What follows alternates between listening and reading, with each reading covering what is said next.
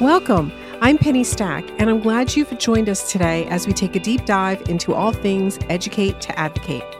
Growing up with undiagnosed dyslexia, as a mother of a child with dyslexia, and as an occupational therapist working with hundreds of children with dyslexia through the Dyslexia Center of Tulsa, the Educate to Advocate podcast was born. My mission? It's simple, is to create a safe space to explore the lived experiences of learning differences that go beyond the classroom for parents, teachers, therapists, and everyone in between. You are not alone. Understanding the tears and celebrating the wins from my heart to your home.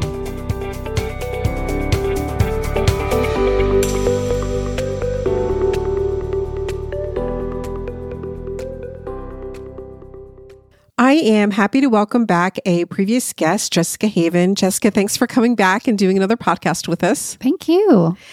When you were on last time, we talked about trauma. We talked about what is trauma, how do you recognize trauma, and then how do you develop this safe environment.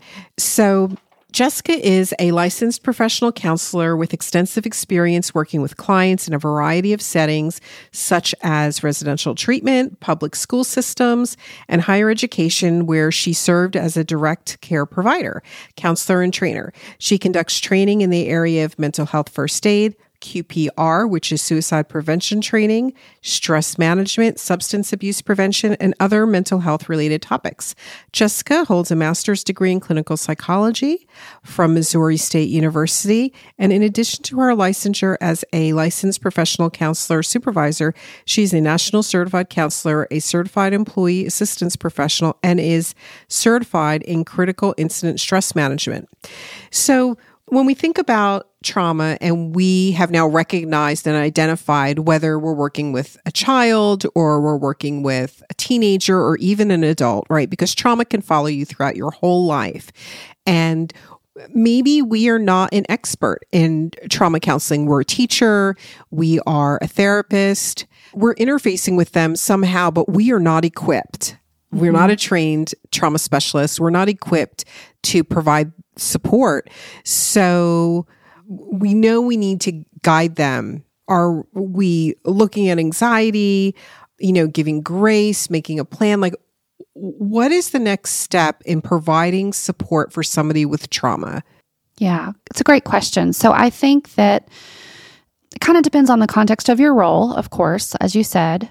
And I think that it depends on what kind of support system that person has. So again, as you stated it just now, we can't be that person's entire treatment team, right? So if their symptoms have been ongoing for more than a month, then that's usually the point in time in which we say, you might want to talk to a medical profession. So if it's a child, a pediatrician, a counselor, a social worker, a school counselor, someone that can help that person or that student in this scenario kind of process what they've been through.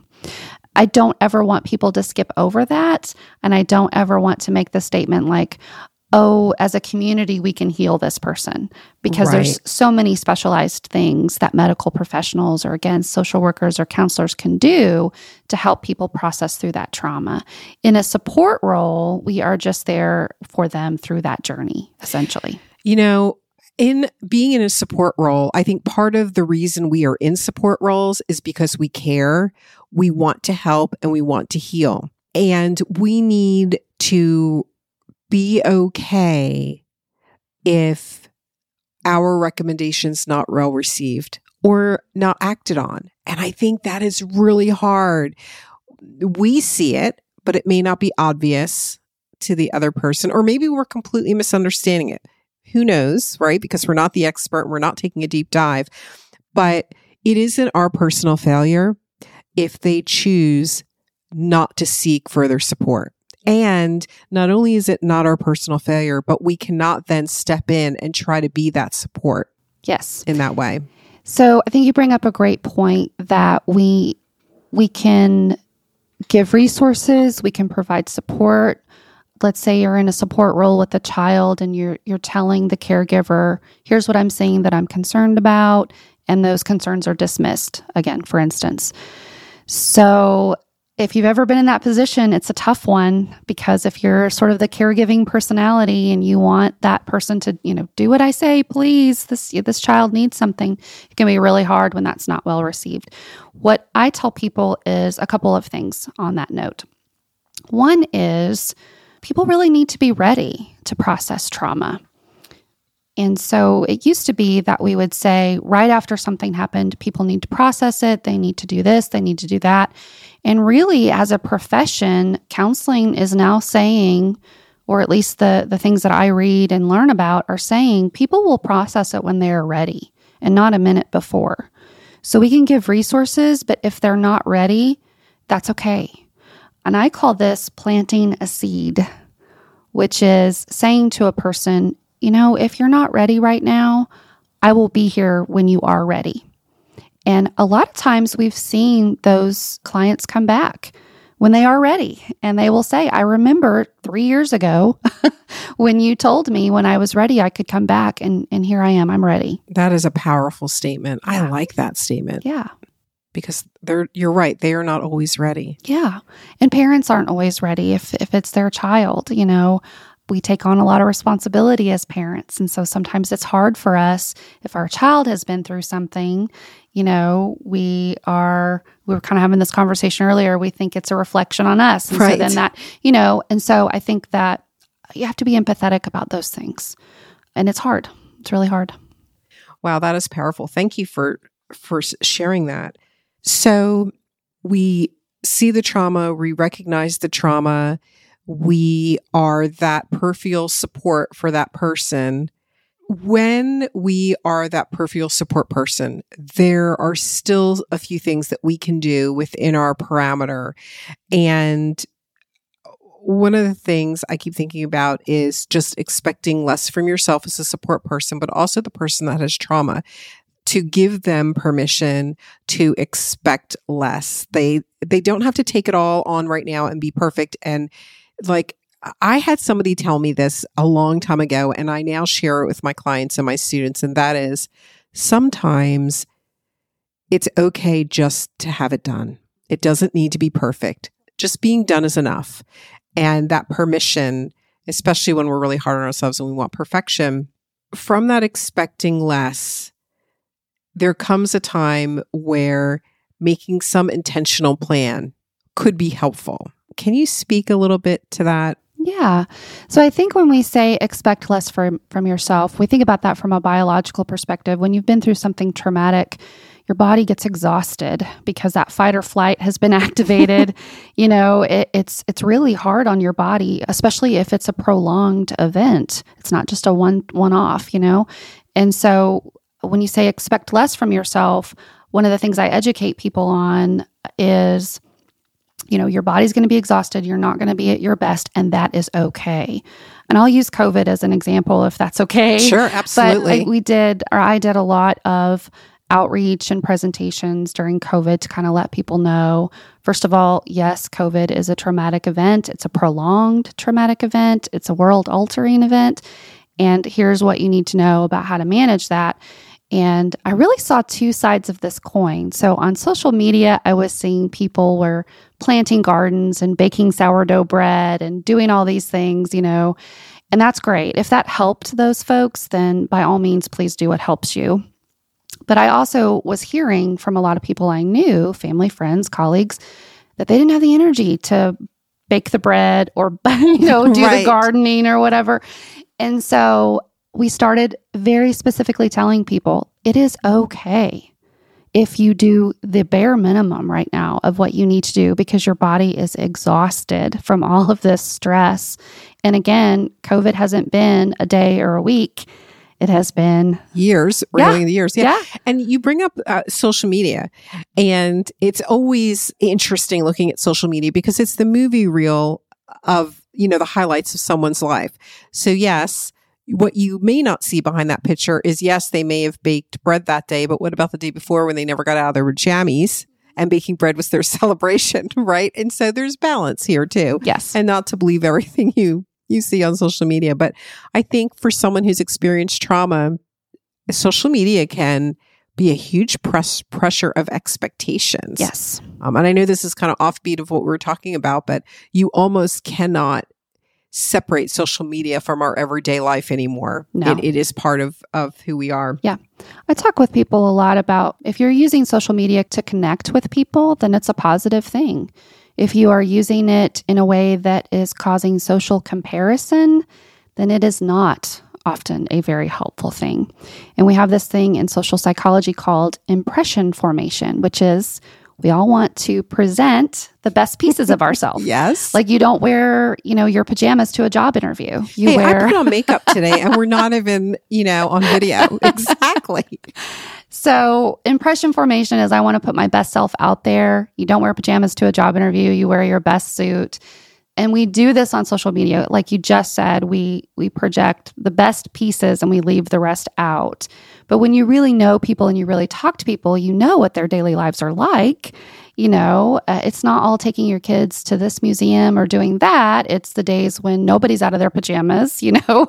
We're eating macaroni and cheese and not organic meals. You're changing 3 times because your kid just spit up on you, right? Exactly.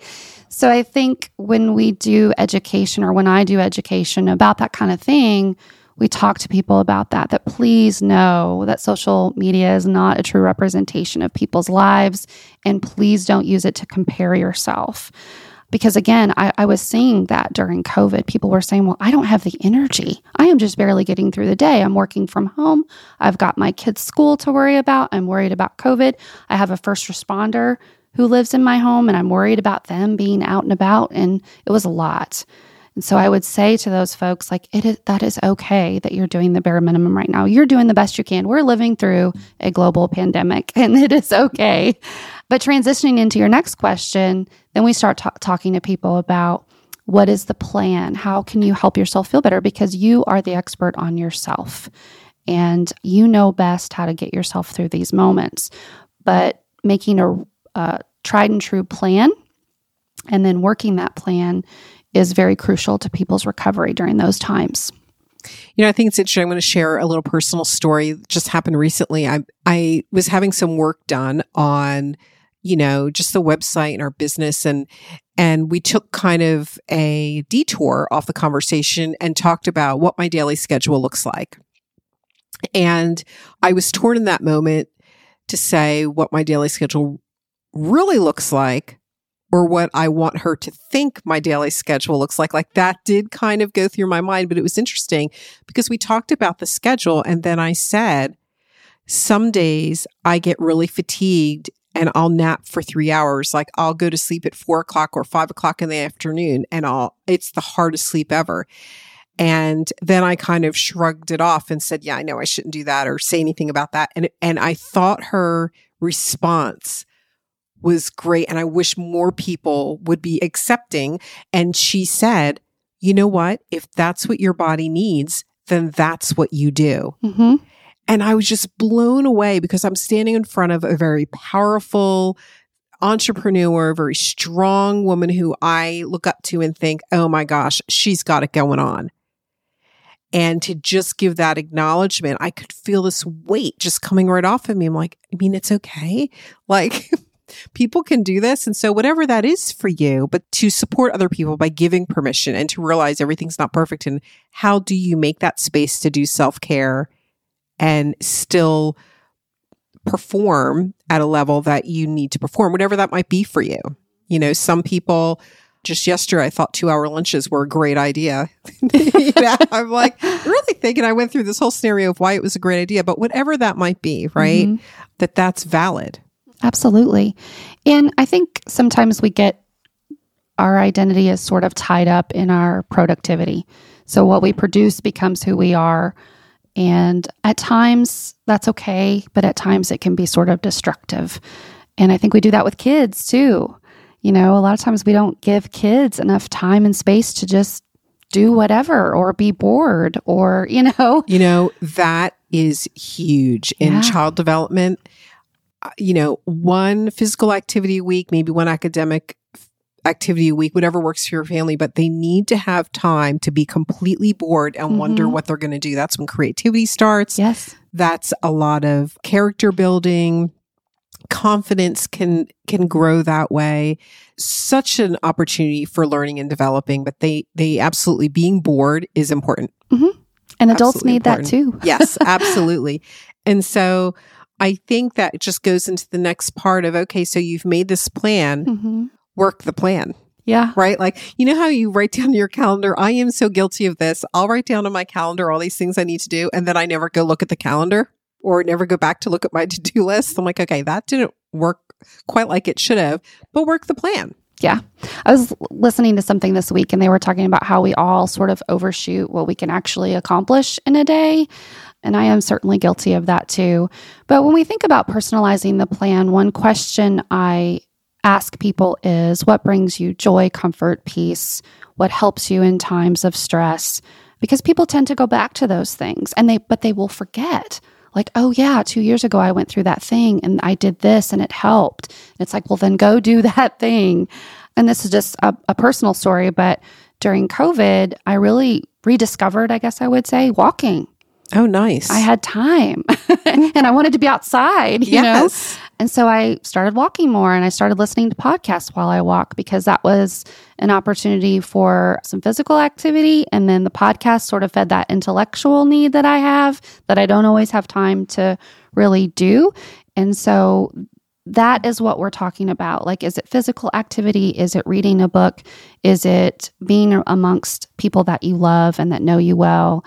The biggest thing in reference to trauma is just not isolating yourself. Trauma will make people feel like nobody wants to be around them, that no one understands what they're going through, and all of those things. And so whatever, I always say this to clients, like whatever trauma is telling you to do the opposite. Oh, that's interesting. Trauma's telling you to stay by yourself because nobody gets it and nobody will ever understand. You need to go be around people. Go be around people that care about you and love you. And we have a list of do's and don'ts. You know, again, don't isolate. Do be around people. Don't do anything that's self-destructive. So sometimes people's immediate reaction to going through something that's traumatic is to numb themselves because they don't want to feel whatever they're feeling. But that is the exact opposite of what they need to be doing. They need to feel what they're going through to be able to process to the other side. And one of the more unfortunate things I saw during COVID was, I think, alcohol sales just went. That was just running through my head was Yeah. self-medicating and alcohol and how easily accessible that is. Yeah. And we saw that. We saw alcohol sales just went through the roof. And I thought, wow, people are really wanting to check out from the world right now. And again, I get that. It's just not a very good long-term. It's not the healthy, sustainable strategy. way to go. Right. And I think it just gets into this cycle, right? You self-medicate maybe in a way that's not the healthiest, and then it stuns you or stumps you or stuns you. Okay, whichever word limits your ability to then be prepared to process through. Exactly. And you just stay in this vortex and have a challenge getting out. When I do presentations on this, I use this example. There's a really wonderful children's book. It's called We're Going on a Bear Hunt. And I unfortunately cannot remember the author. But there is really beautiful illustrations in that book. And the family, there's this family, they're going on a bear hunt and they experience challenges. And so for every challenge they experience in the book, there's a little tagline on each page that says, we can't go over it, we can't go under it, we've got to go through it. And I remember reading that story to my daughter years ago, and I thought, wow, this is like the perfect metaphor for trauma, because that's what we tell people. You can't go over it. You can't go under it. You can't drink your way out of it. You can't shop your way out of it. You can't, whatever the behavior is, you've got to go through it to get to the other side. And people don't want to. They don't want. It's hard. You know, and it's hard. Uncomfortable. Yes. Yeah. But if you can, then you're going to get to the other side. What is very sad to me in the years of counseling that I've done is people allow that traumatic event to define their lives. Instead of being something that they went through or they processed through, it starts to define who they are. And it really doesn't have to be that way. If you can process through something and get to the other side, then you have the opportunity to learn. There's actually a term called post-traumatic growth that can happen, where it changes who we are in a way that we would have never imagined or guessed was even possible. So an example of this might be you go through something traumatic and you realize that you have this passion for a cause that you didn't know you had before. And so you devote your life to that cause. I mean, you and I could think of tons of examples of people who have done that in their lives. And when we can do that, it's a really beautiful thing because it means I am not what I went through. It is a piece of me. It'll always be a part of me, but it does not have to define who I am. Wow, that is powerful. And you're right. When I think about it, I can picture people in my life, and then there's famous people as well who have become an advocate for whatever was once their hardship. Mm-hmm. So I definitely see that for sure. Well, Jessica, I'd like to thank you for being on the podcast again and revisiting with us. I always enjoy visiting with you, learn a ton. So thank you very much. There were a couple of takeaways. I think my biggest takeaway was the understanding of the value of planting a seed that people need to be ready to process, and their timeline may be different than your timeline, and that's okay, and to keep that door open. I think that was really powerful. And the other was to do the opposite of whatever trauma is telling you to do. That is so hard, but I think is powerful at the same time. So thank you. Thank you. I hope today you were left with a feeling of empowerment to advocate. Thank you for making the Educate to Advocate podcast a small part of your day. I would love to hear from you and what's on your mind. So email your questions and comments to educatetoadvocate@gmail.com. Listen for your topic to be on a future podcast. Connect with us on social media. You can find us on Facebook and Instagram. Subscribe and listen to the podcast on Spotify, Google, Stitcher, Alexa, iHeartRadio, and all places podcasts are found.